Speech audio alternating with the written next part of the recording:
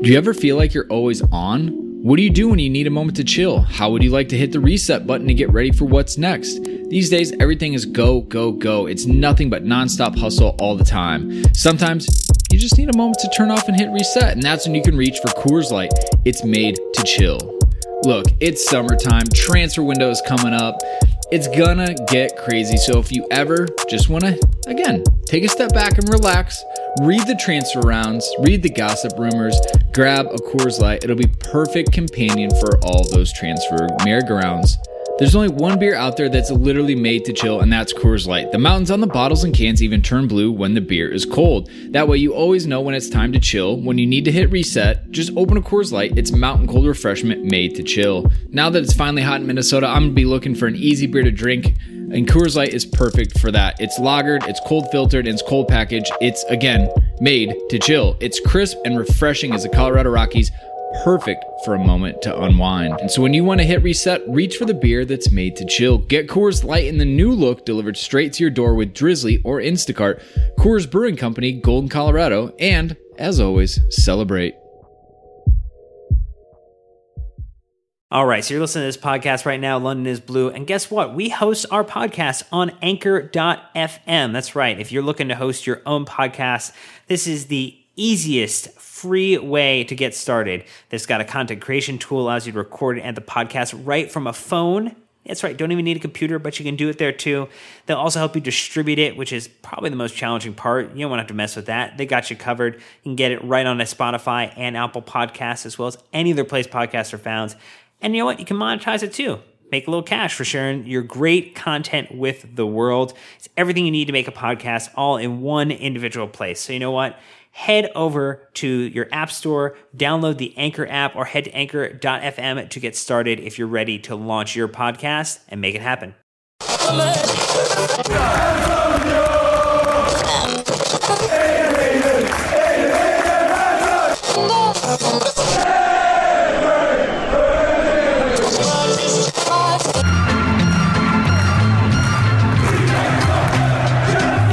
This is the London is Blue podcast. All things Chelsea, keeping you up to date on the latest news from Stamford Bridge. Match recaps, previews, presented by WorldSoccerShop.com. It's the London is Blue podcast. Here's your hosts, Brandon, Dan, and Nick. Welcome back, Chelsea fans, to another therapeutic session with the London is Blue podcast. Your friends that we're not going to let you down. We're going to stay here. I know that while I do not have a candle like I did last time after that match, I do have a beer, a nice winter stout, Nick. It's what I'm going to use to get through this. I know that our mutual friend Chad Harris on Twitter was a little presumptuous earlier, saying that you would be soaking in whiskey to have to talk about our performance for an hour. So is this a bathtub soak, or how are you taking this in? First of all, I would never waste good bourbon on any sort of soaking situation, but I'm sure it's great for your pores. And that's really where we're at. I mean, I drank enough last night to be good for today. So thank you, Chad. And let's get this over with. It's going to be special. Yeah. Well, I mean, Dan ran away. He literally flew to New York City, hung out with Janique and Shane and the rest of the Chelsea fans at Football Factory. Sorry about that result.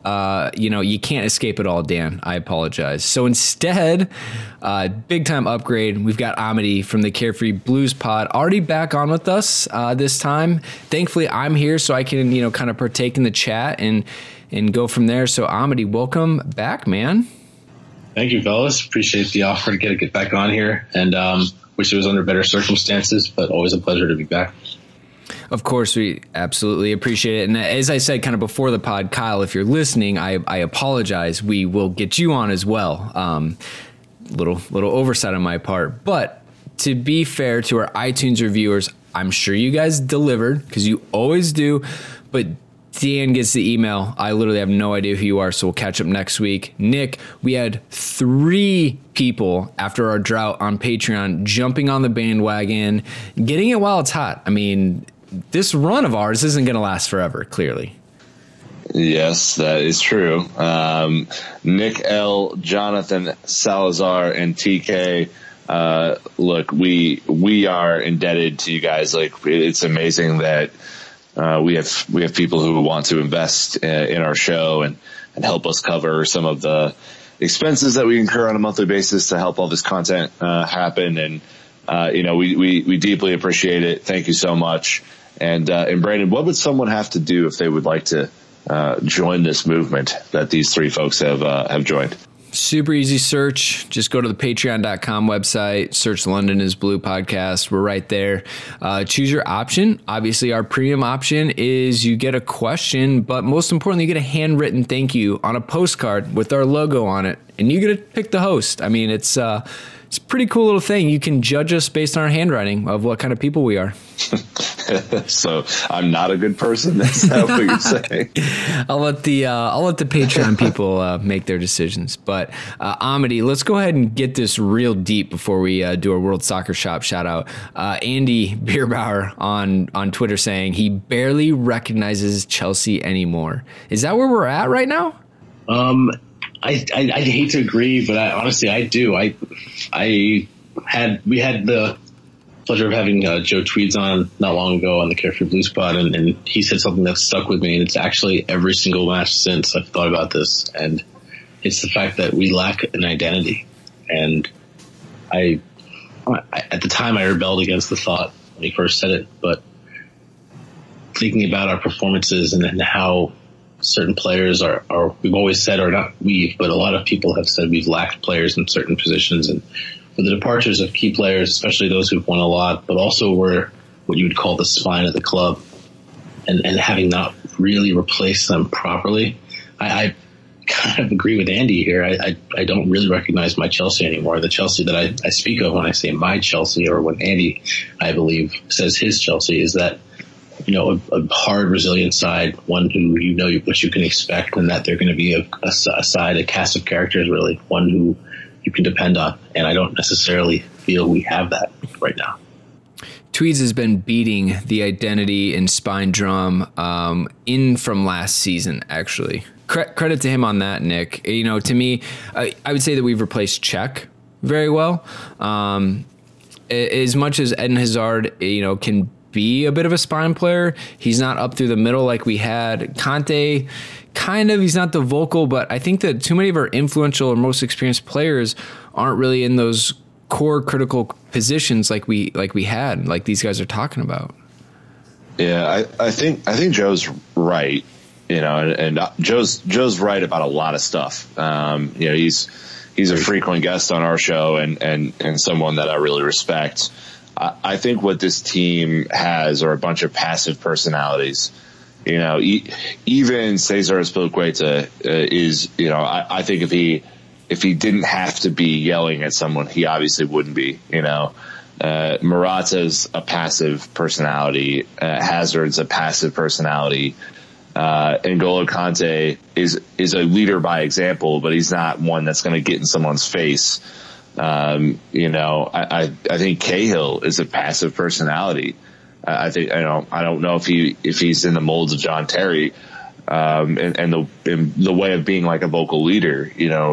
It's very apparent to me that the leadership style has changed, and either we have to go recruit new players in the summer who are going to kind of fill the void of, the passion and the fire that we can see on the field, yelling, screaming, getting into Diego Costa style fights, or we have to accept that the club is moving in a different leadership direction and try and figure out what that's going to eventually be. I don't know. It's going to be a big challenge, but something that we'll tackle in this pod. All right, well, let's go ahead and do our shout out to World Soccer Shop, our amazing presenting sponsors. They do such a good job of just really, helping us out, Nick, giving us a lot of insight and ideas of things to work with them. So in return, we want to promote some new jacket that they have out on their site, right? Right, exactly. So if you have seen all the cool gear that Chelsea players are wearing in training or in pre and post match interviews, this is the largely black jacket with the blue V on it. I think it's just the maybe the most beautiful piece that they've put out this year. I think it's wonderful. That's on World Soccer Shop right now. Go to worldsoccershop.com. Click on Chelsea New. You'll see it right there. Use our code LondonPod for 10% off. That's all one word, LondonPod. And max out your savings there. It's great. Awesome. All right. Well, here we go, guys. Ladies, gentlemen, Manchester City was the match. Premier League match. We should just call it, it's Man City's won it, obviously. Did I see today that potentially they could clinch it at Old Trafford towards the end of the season? Yeah, depending if United loses to Liverpool. Yeah, exactly. Can you imagine the scenes there? The sense of inevitability, I don't know. It would be a bummer, but not, I don't know how mad you could be. It's not like it's, the 2012 thing, where United won the league for 3 minutes and then they didn't. But yeah, City's really good. This just in. Yeah. March 4th, mark it down. City have crossed the threshold. I think we did it. I think we finally figured out that the City team is quality. All right. Well, go ahead, Amity. That's the thing. Everybody has known rather that City's been a top team. People are speaking about them as being the best team in Europe, and I think that there's a sense that going into the match, people had already written it off, which is, I guess, depressing. But I guess there are pragmatists, and people have to understand that at this point, going up against a team like City, you don't expect to at least boss the game, even if you don't expect to lose. So, I don't know. I think it's one of those, you go into it thinking, oh, well, we can hope, but you're not confident. And that's something that, as we were saying about the identity thing, this previous Chelsea teams, even in these hard matches, sometimes I felt, we'll pull something out of this. But I didn't have that feeling before this match. Yeah, I think we'll talk a lot about the tactics and everything. Like I said, we can only speculate what's going on in Conte's head. I was literally just talking to Caleb about this. It's sometimes hard for us to sit here and watch some of these matches and know what Conte's thinking or what he's seeing. But I know that is where a lot of all of your questions are coming from. So real quick, I'll go ahead and play Dan for a little bit with the lineup. Courtois in goal, Rudiger, Christensen, Azpilicueta with the 3-back set, Alonso, Moses, our trusted wingbacks. And in the middle, kind of interesting, unfortunately, Conte coming down with his sickness, an illness right before this match, saying that, he's actually was just on the bus sleeping. He was not up to it at all. So we had Drinkwater and Fabregas in the middle, a bit of an unlikely duo, especially going against City. Then Pedro, Willian, Hazard up top in a front three. Pretty much Hazard was the lone striker. Willian and Pedro tracked back most of the game, which left Eden Hazard against at least two of their center backs, which were Laporte and Otamendi.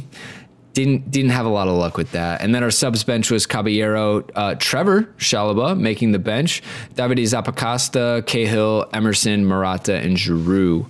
The latter three all making very, very late game appearances. Amity, anything that kind of stuck out to you about the lineup? Obviously, the Conte switch was forced. Otherwise, normally he would be in there. But I guess a little bit surprised with the 4-3-3 or the 3-4-3 formation. I apologize. Freudian slip, maybe? A little bit. Honestly, I was, after watching us against Barcelona and having seen us revert to this previously in the year, I thought maybe that we were going to go with this tactic with the false nine, but I was surprised about Conte, and it did shape my pre-match feelings about the game and about our possible scenarios in midfield. As Fabregas Drinkwater isn't necessarily mine, or I don't think very many people's choice pairing against a team like City. or probably a lot of teams in general, Nick. No, they're too slow. They're not dynamic enough. I was worried about us getting passed through, like that first pass to the midfield, and then running backwards towards our defenders. Yep. It did not lend itself to success, obviously, and that's where we're at. I would. I'm not even going to get into that. I already had one Twitter fight today. I'm not going to do it again on the podcast about stats. So Brandon's feisty today, baby. Come on. I know. We finally drew him out of his shell. It's a good thing we didn't record it after the match.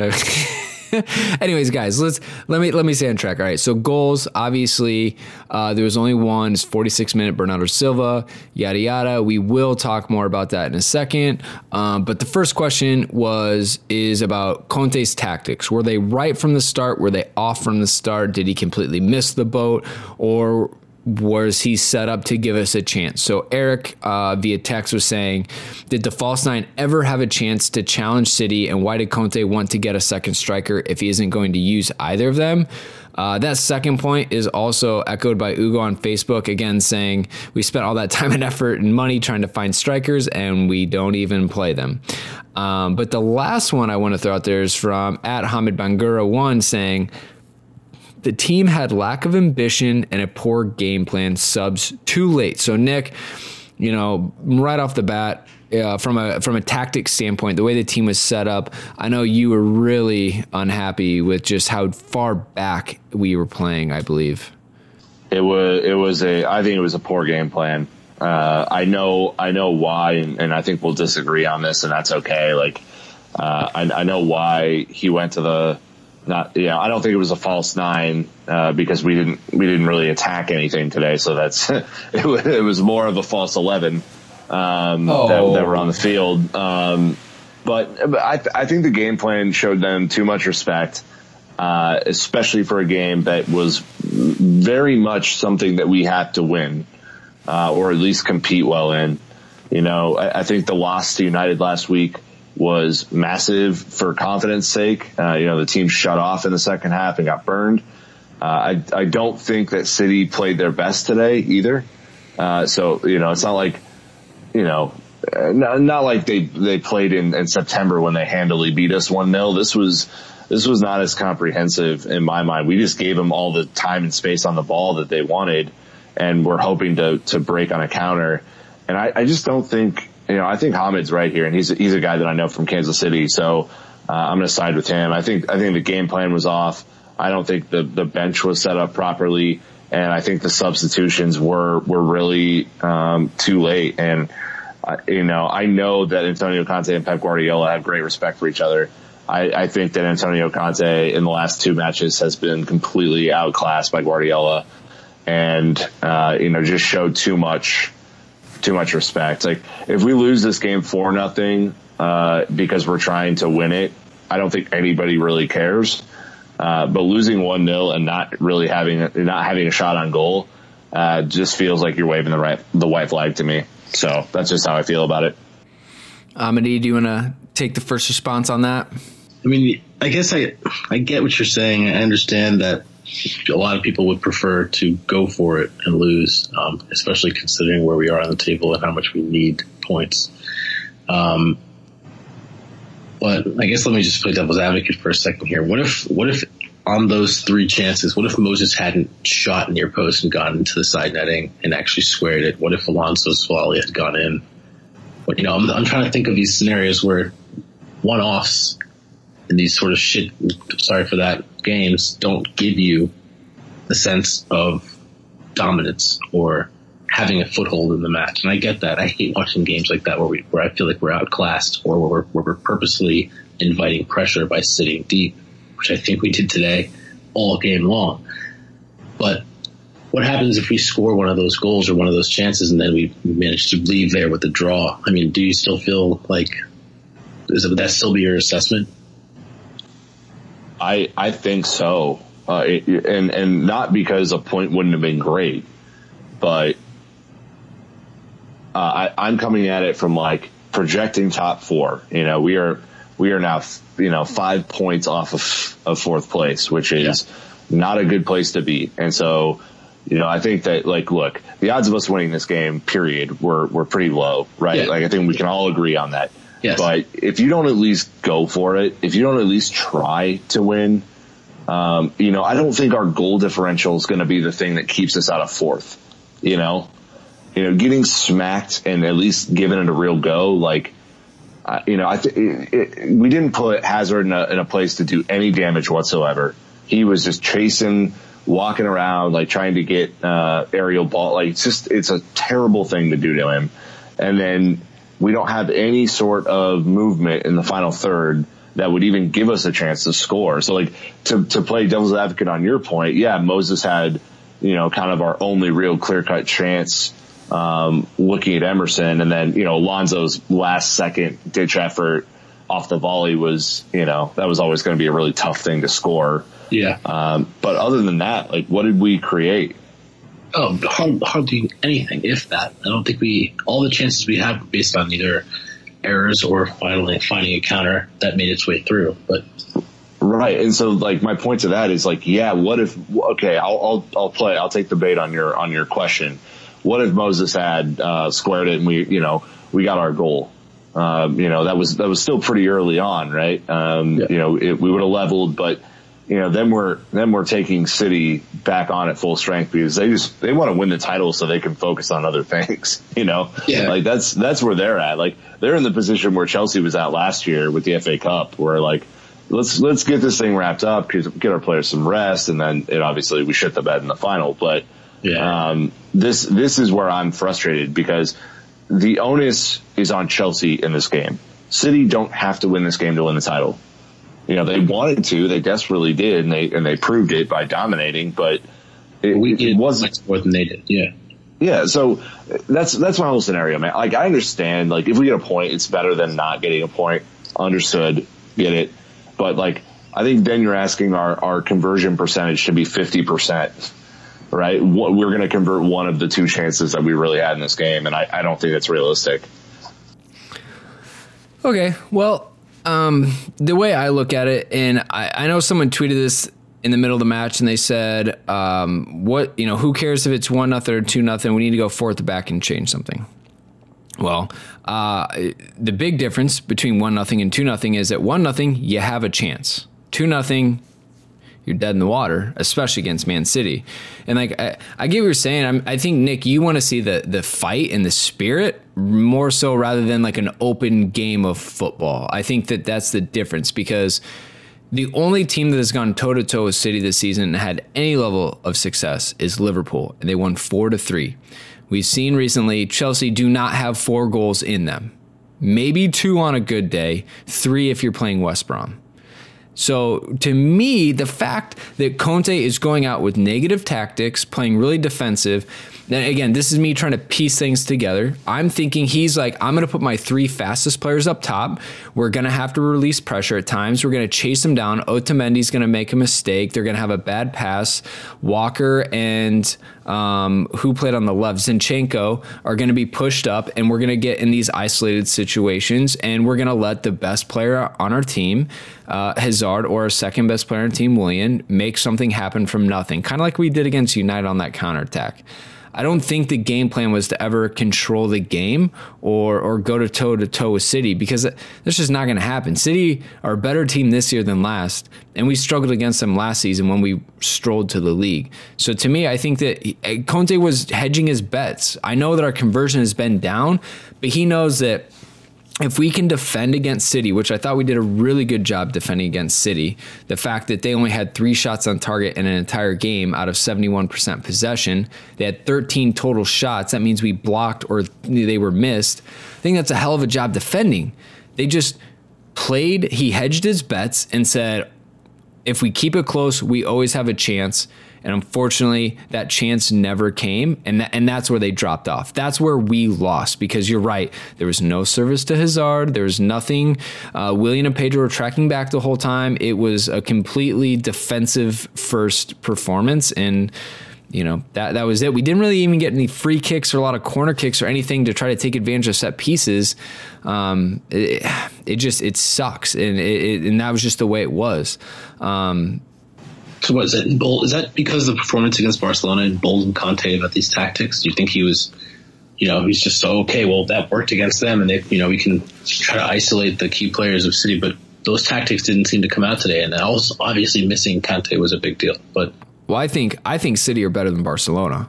I agree with that completely. So, I just feel like is he just trotting that out because it worked once? Do you think he has no better option? There's no other tactics we could use. There's no other formation to employ. There's no two strike. Like, I'm just trying to think of his mindset. Yeah. Right off. Well, I mean, I think that, let's see the alternative. Morata and Giroud, right? Morata's more mobile than Giroud, but Giroud's more stronger than Morata. So you at least have a target guy. So let's say we hit it. But the problem is, let's say Giroud is in there instead of Hazard, and it's Willian and Hazard on the wings. Pedro and Willian tracked back the entire game. Hazard does not do that. So either you give up one side for City to attack all the way down so that you can hold the ball, but then they have to hold it long enough for everyone to come out of our box. I think that they were just looking for one stray through ball to run onto, and essentially, look, you're asking for a prayer at that point. But that's my point. That is my exact point. You just made my point for me. Why would you go into a game like this asking for a prayer?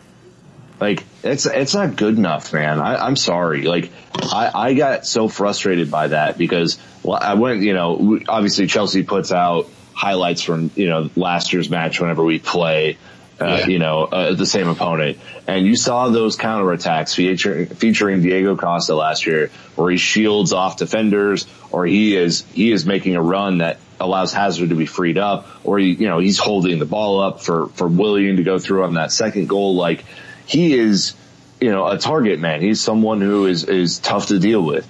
And that's why I felt like we didn't even give ourselves a chance today to have any sort of movement running forward, because the ball never got held up in their half long enough for anyone to move forward at all. Like, and that's the flaw in, I think, the argument for Conte today, is that you didn't give yourself a chance to move up the field with any sort of rhythm. You were hoping for some crazy counterattack and hoping that, Otamendi would make a mistake, or that Ederson would come out and do something crazy like he did against Liverpool.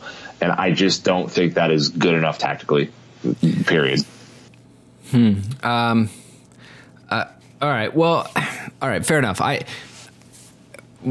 think a lot of it comes to do with player personnel. The other question is, how long did they know about Conte? There's some things in there, and then I'll get into Alonso a little bit later.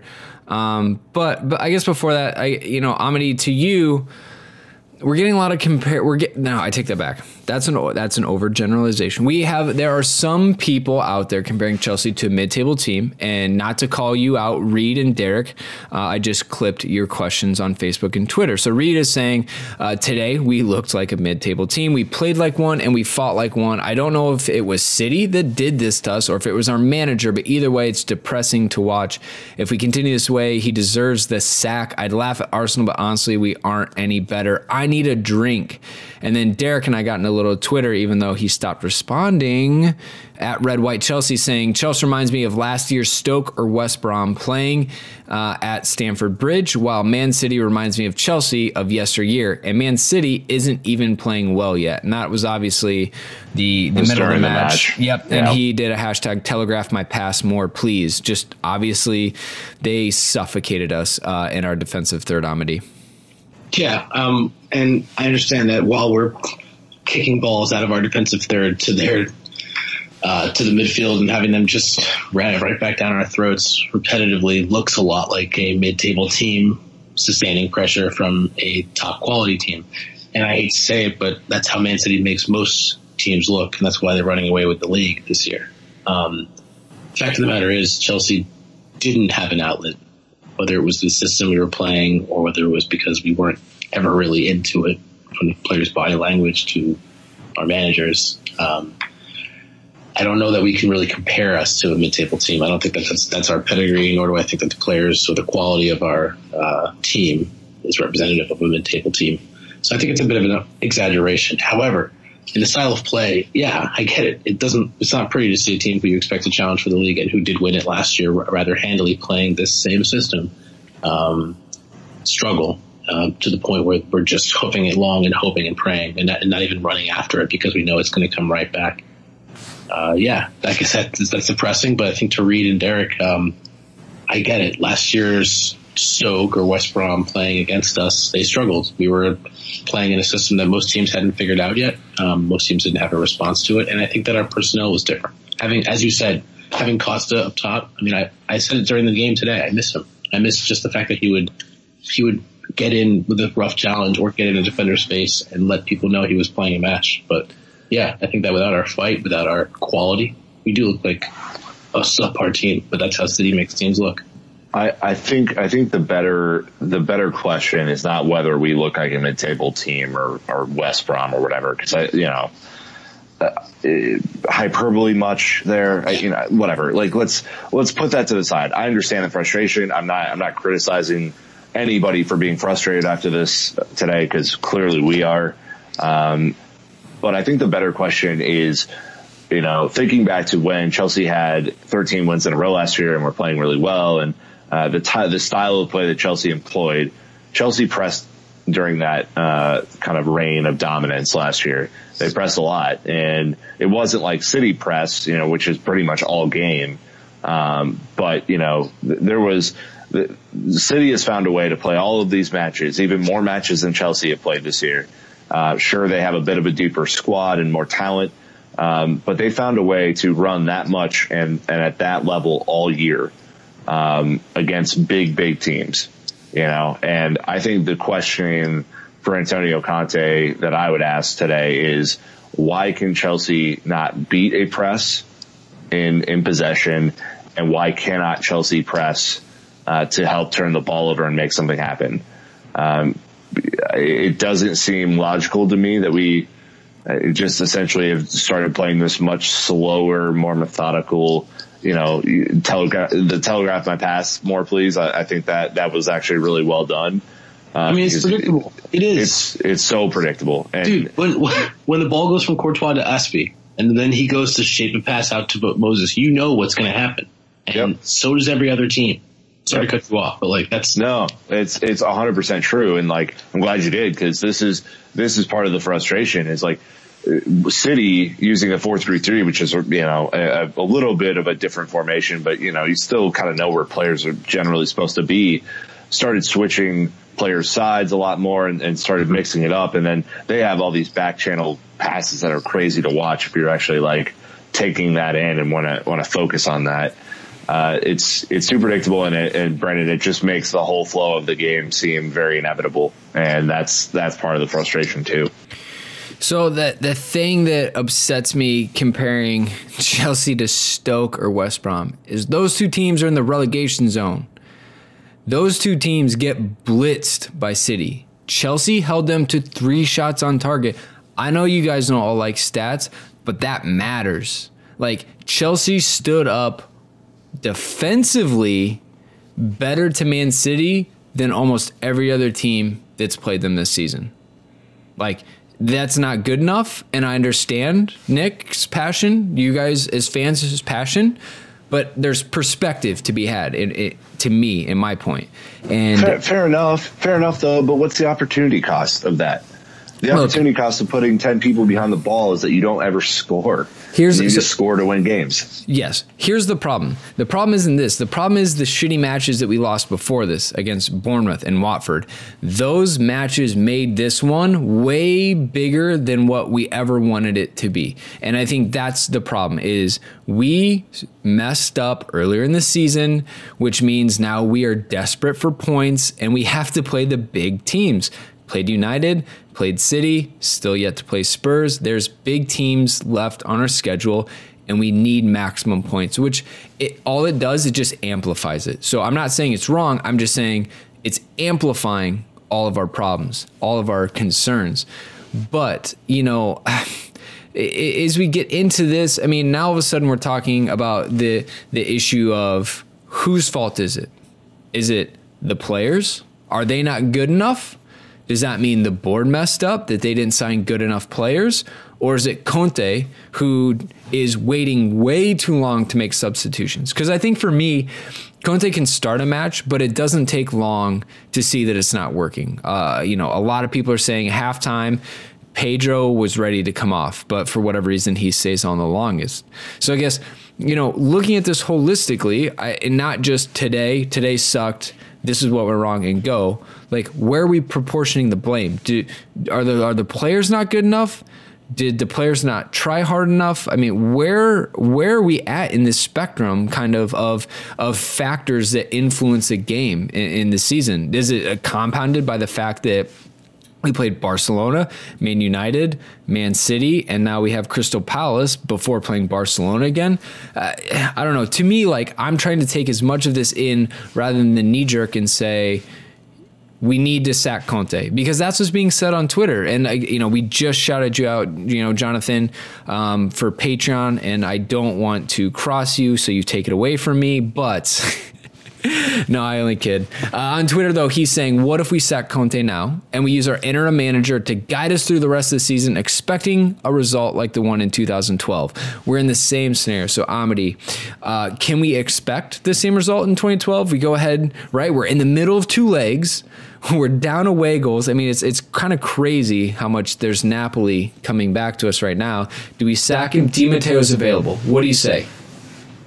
Absolutely not. And I'm sorry, like, Jonathan, I understand that, and I dream too. I still remember that run of games and I honestly still dream of that. I get it, but that sort of scenario is, in my opinion, once in a lifetime. I don't think we're ever going to be able to depend on that sort of, sequence of events working out in our favor. And I get it. Chelsea is a sack and hire club, and I don't say that in any sort of, mendacity at all with Chelsea. I don't say it with any sort of rancor. I don't think it's a bad thing. That's been our identity since Abramovich came to the helm. But there has been success not just by happenstance alone. And I think that, yes, that was an amazing run, an amazing end of the season for us. But to try to base an actual club structure off of those sorts of circumstances, it's not a smart call. Our scenarios are similar, and the outcome I don't think would be. But I think that we need to stay the course in this sense. I don't think sacking Conte right now is going to guarantee a result, although I do understand the sentiment.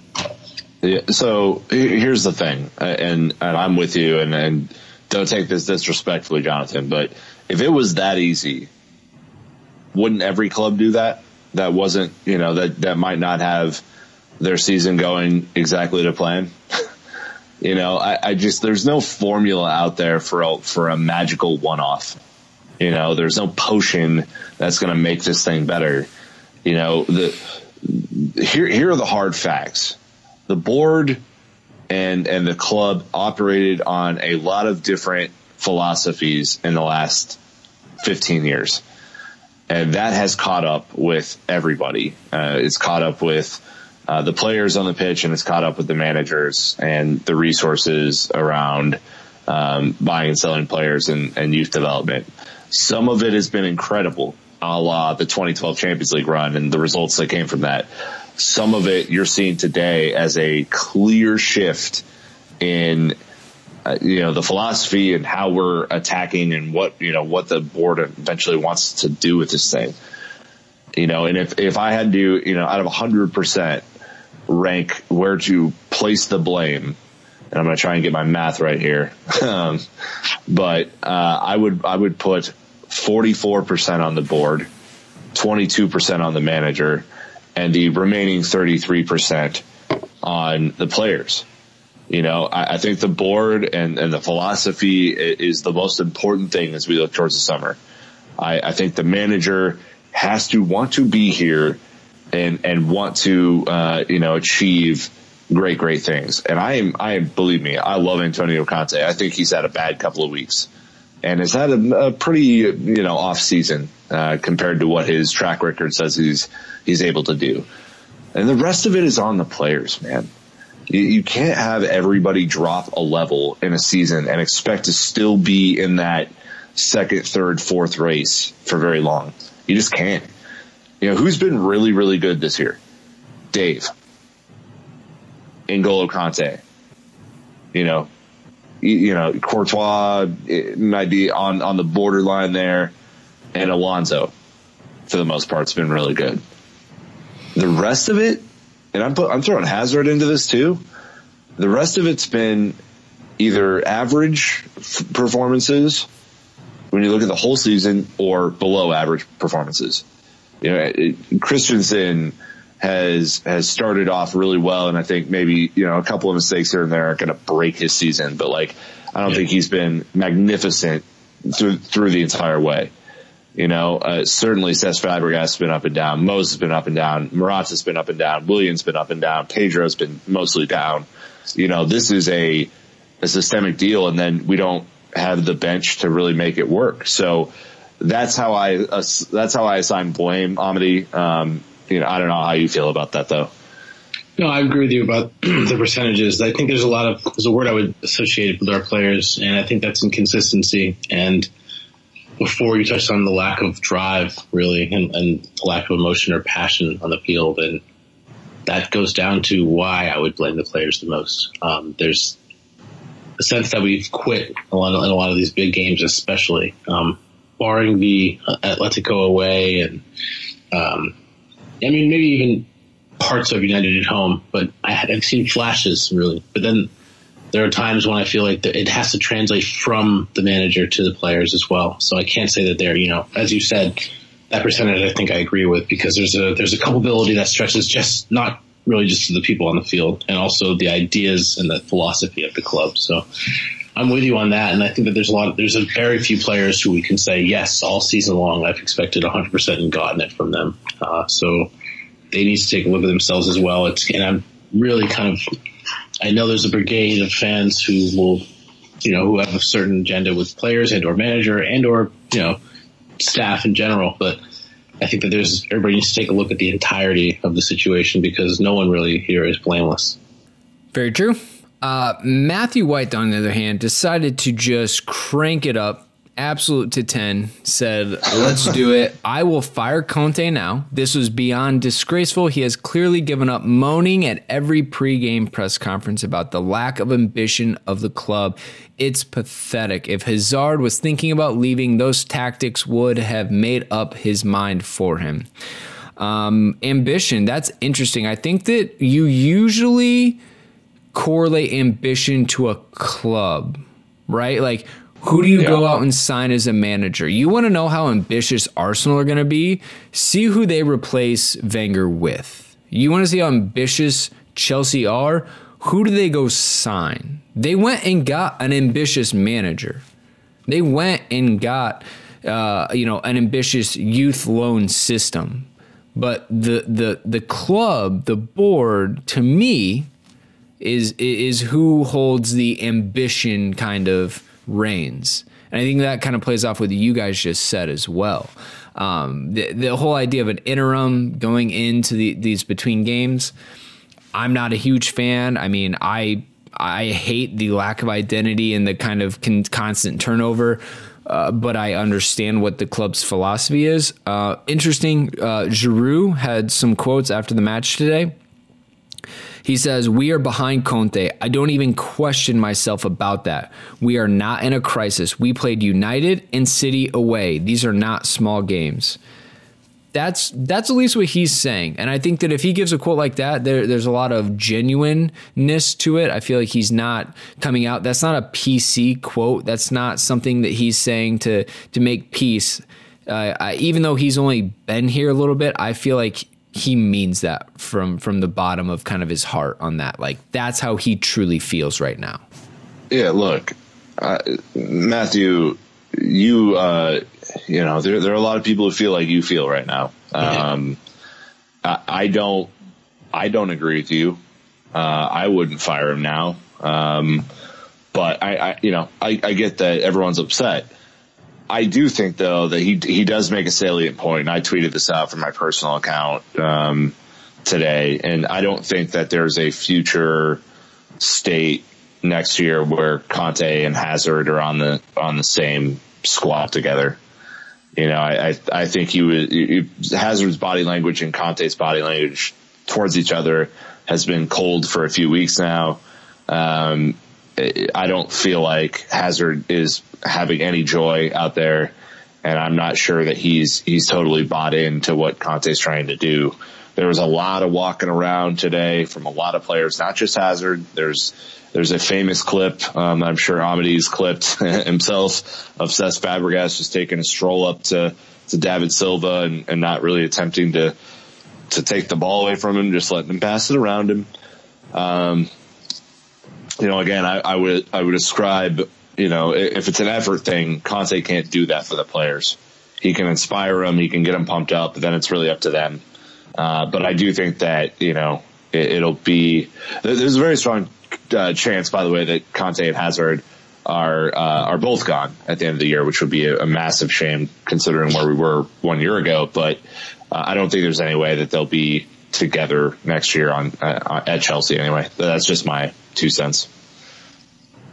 No, I read similarly. I mean, I'm reading a lot of people online saying that, you know, how is, like, whatever Conte's actions have pushed Hazard to Real Madrid now, and it's because of him that he'll just be leaving. And I get that, you know, Matthew is not alone in his point of view, and many Chelsea fans have shared similarly. It's just that I wouldn't fire Conte right now, frankly. I just wouldn't. I think that'd be a statement firing after, as Giroud said, going to 2 difficult away matches in Manchester. And when we're about to play Barca, I mean, it's these sorts of knee-jerk reactions. I don't agree with them, even though I do see the reason for the frustration. I'm not going to get into it on this pod, but again, we won the freaking league last season. City are breaking our records this season, and you know who we signed? Damn near every single player we signed this summer and in the winter transfer window are either currently injured or coming off of a big injury. Think about that. Like, talk about ambition in Conte. We have literally hamstrung him with the signings we've made. I started off excited about Drinkwater. I've cooled on him big time after seeing him play in the last couple matches. He's not dynamic enough. And Bakayoko is unfortunately not present in the team right now or playing like he did in Ligue 1. So I think that we should kind of take a step back and think about who you want to blame for performances and results right now. You know, maybe make a nice little pie chart like Nick did, because it definitely does not all go to one person. So anyways, rant over. We are blowing through this one, but I do want to open up to anything else that maybe we didn't touch on that you guys want to talk about. I guess anything, Nick, that we missed from you? Yeah, there are a lot of people who assigned blame to Andreas Christensen for today, for the goal that we gave up, and I'm not so much on that bandwagon. I think that you know, I agree with our boy Carlos J. Rivera, who said that Alonso switched off at the end and allowed Bernardo Silva to climb through and just kind of scrape the ball over the line. To me, you know, yes, Andreas Christensen's made some big time errors, specifically against Barcelona and United, was a little bit less so. But today's error, quote unquote, was I think Alonso's, and it was unfortunate because it's just a soft goal to give up again. You know, when you think about the goals the teams are scoring against us, you know, you think about Messi's goal, you think about Lukaku's goal, Lingard's goal, and today Silva's goal. They're scrappy goals. Like these are not worldies that are going in that are beating us. You know, we as a defense, Chelsea's a defense, are allowing, you know, really soft goals to go in. And you know, when I saw the slow-mo replay, Amity, of Courtois just trying to scrap at the ball as he was sitting on his ass, it made me think, like, that's probably how Brandon felt a lot in college, and I felt for him.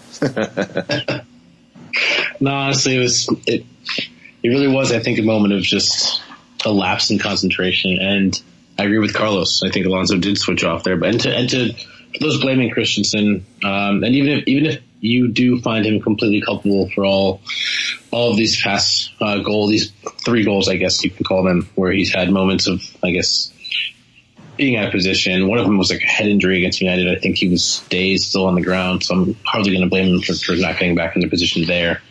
But yes, like these things do happen. But I think that especially for Christensen, he has a bit of a learning curve as a young guy, but he will need these moments and he won't forget them, obviously, in his progression as a defender. But I think that's a Chelsea defense slip up, not a particular person's fault.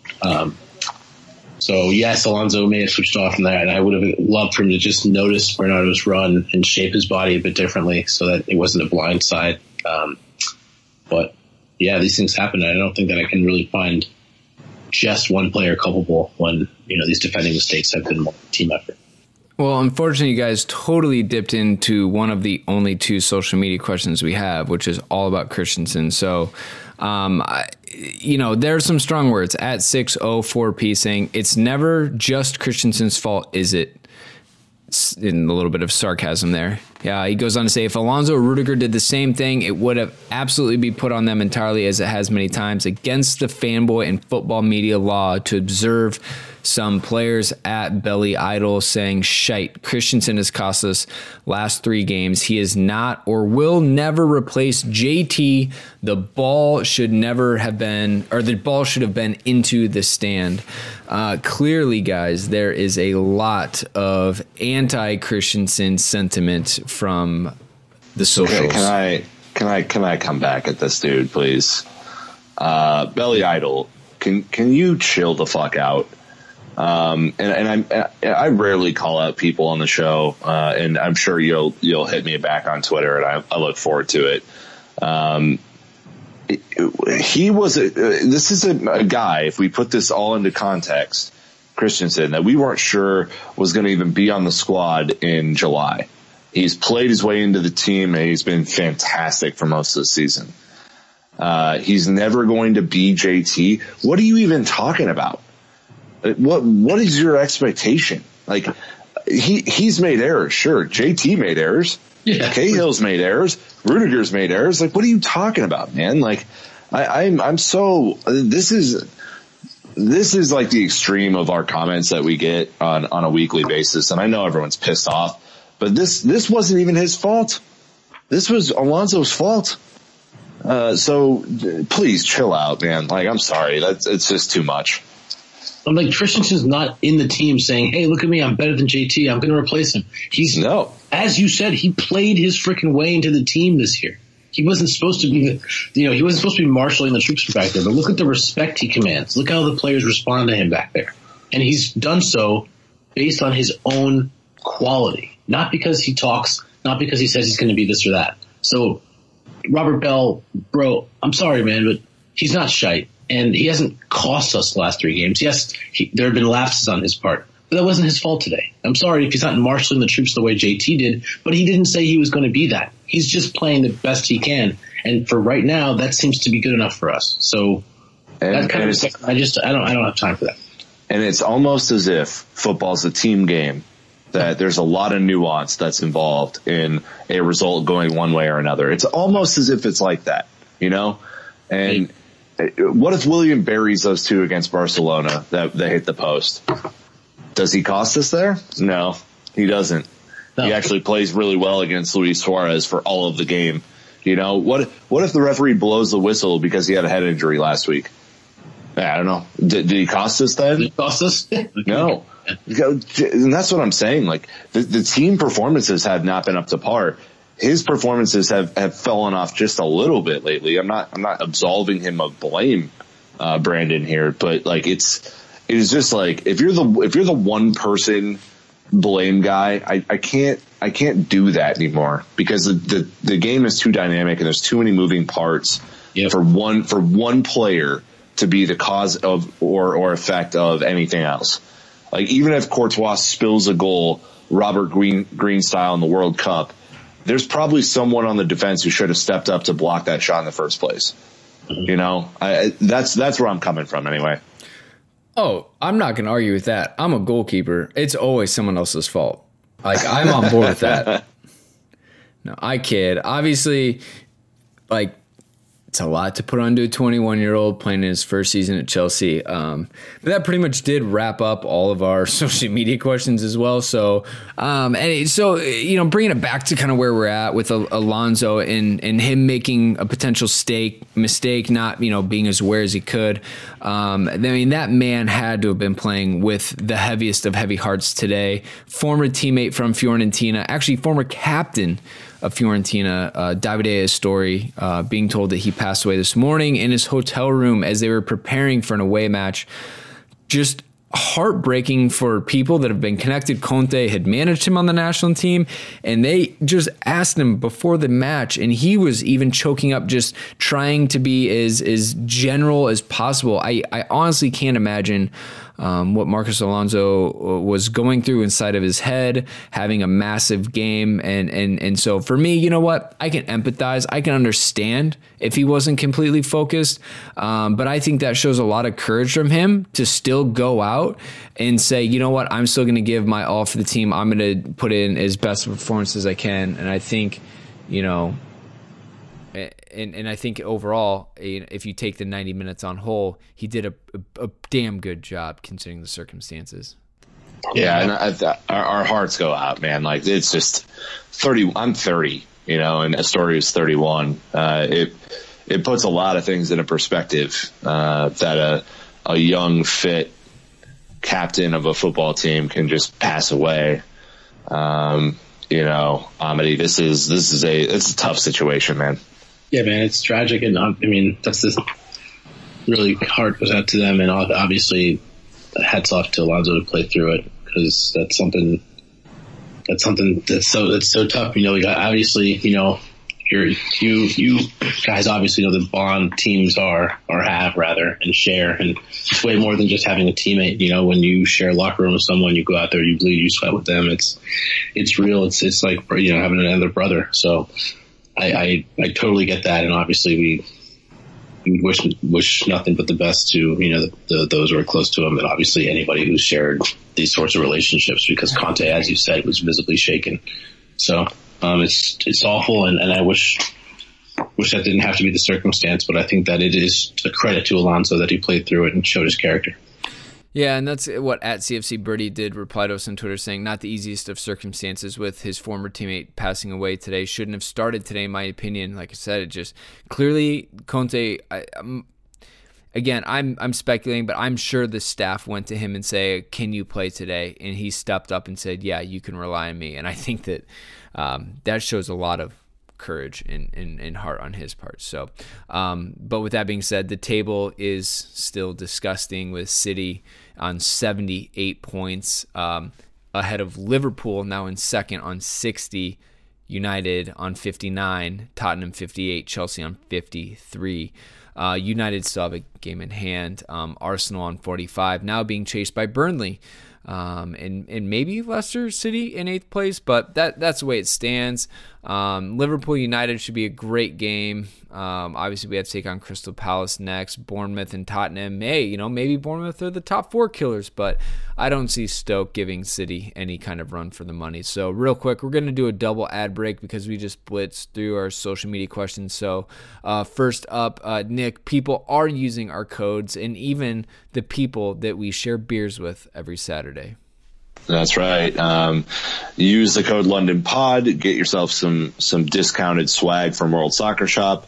My buddy Brett from the KC Blues just messaged me this week and said he got the third kit with Azpilicueta on the back and used our code. So it's always awesome to hear that. And I know that we do get pictures occasionally of what people buy. We encourage you to do that. So if you buy something from World Soccer Shop, and especially if you used our code, just hit us up on Twitter, Instagram, and tag us, and we love to see that. So do it.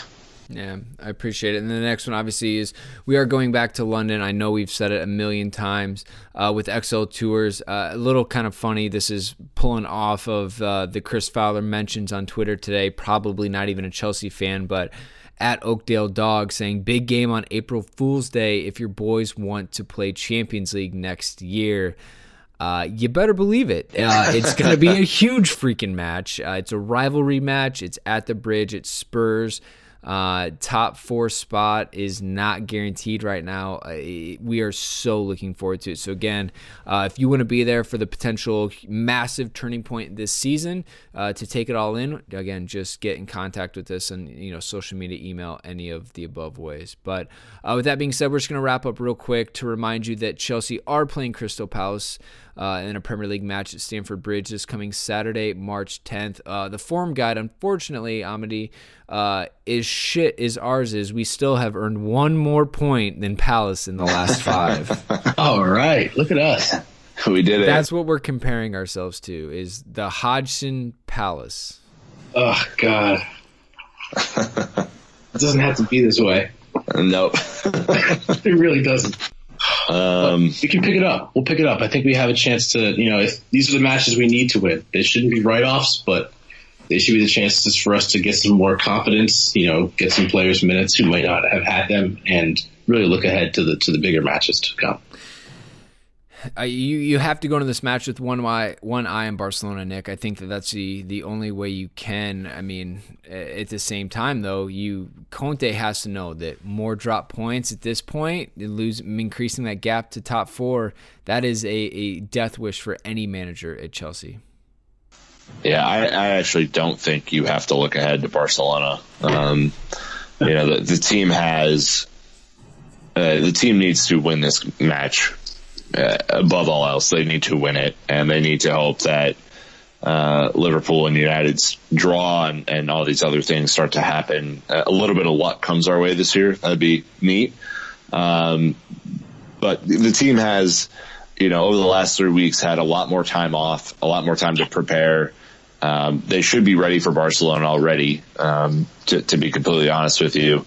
They know what Barcelona is about, and I'm sure Antonio Conte's earmarked that already, but we need to beat Palace. We have struggled against Palace for the last 3 times that we played them, so we need to beat them and then be able to move on a little bit more confidently into the new camp from there. But it's a big one. I mean, this if the pressure was on us for City, Brandon, I can't imagine how much pressure is on this match at home. Like the atmosphere is going to be interesting, to say the least.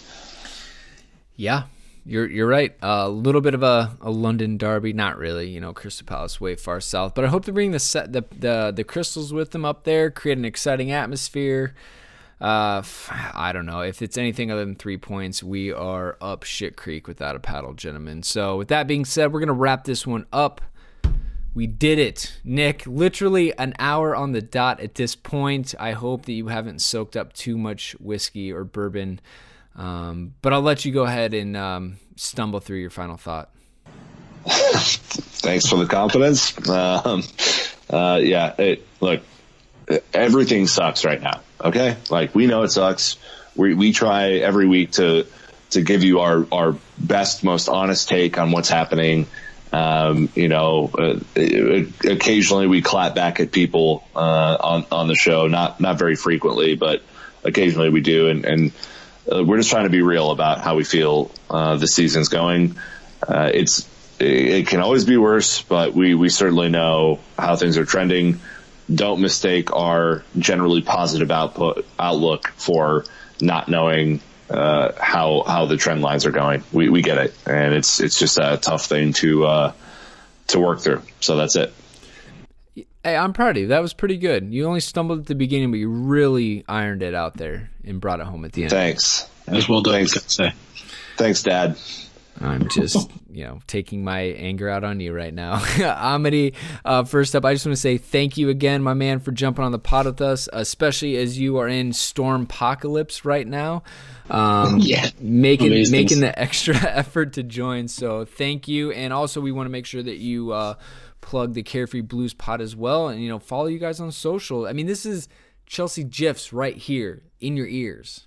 Yeah, guys, definitely get a follow over at Carefree Blue Pod, and write and review on iTunes. We've had some little bit of a hiatus, as myself and Kyle have been busy. And also I had this ridiculous nor'easter the past week, and I've been traveling recently. So it's been a whirlwind of the past couple months, but still staying carefree wherever we may be. So please get a follow on us there, interact with us on social. And if you guys want to interact with me or talk shit, whatever you'd like to do, I'm at Amadoit, _. And definitely follow at Chelsea Gifts if you enjoy, or Chelsea Just, whichever. If you enjoy Chelsea highlights and want to rant and rave at me there, you can do that as well. So that's your option. I know that's Chelsea Twitter's forte. So get at me in whichever way you please. That's it. And you will get it. So, hey, look, Chelsea fans, it is what it is. But I can promise you that we will be back after Crystal Palace. Rain, shine, or bullshit, we got your back. So until next time, Chelsea fans, thank you for listening. Keep the blue flag flying high. If you don't want the conversation to stop, make sure to follow the London is Blue podcast on Facebook, Instagram, and Twitter. And if you want to support the pod, you can leave a 5-star review in iTunes or donate on patreon.com.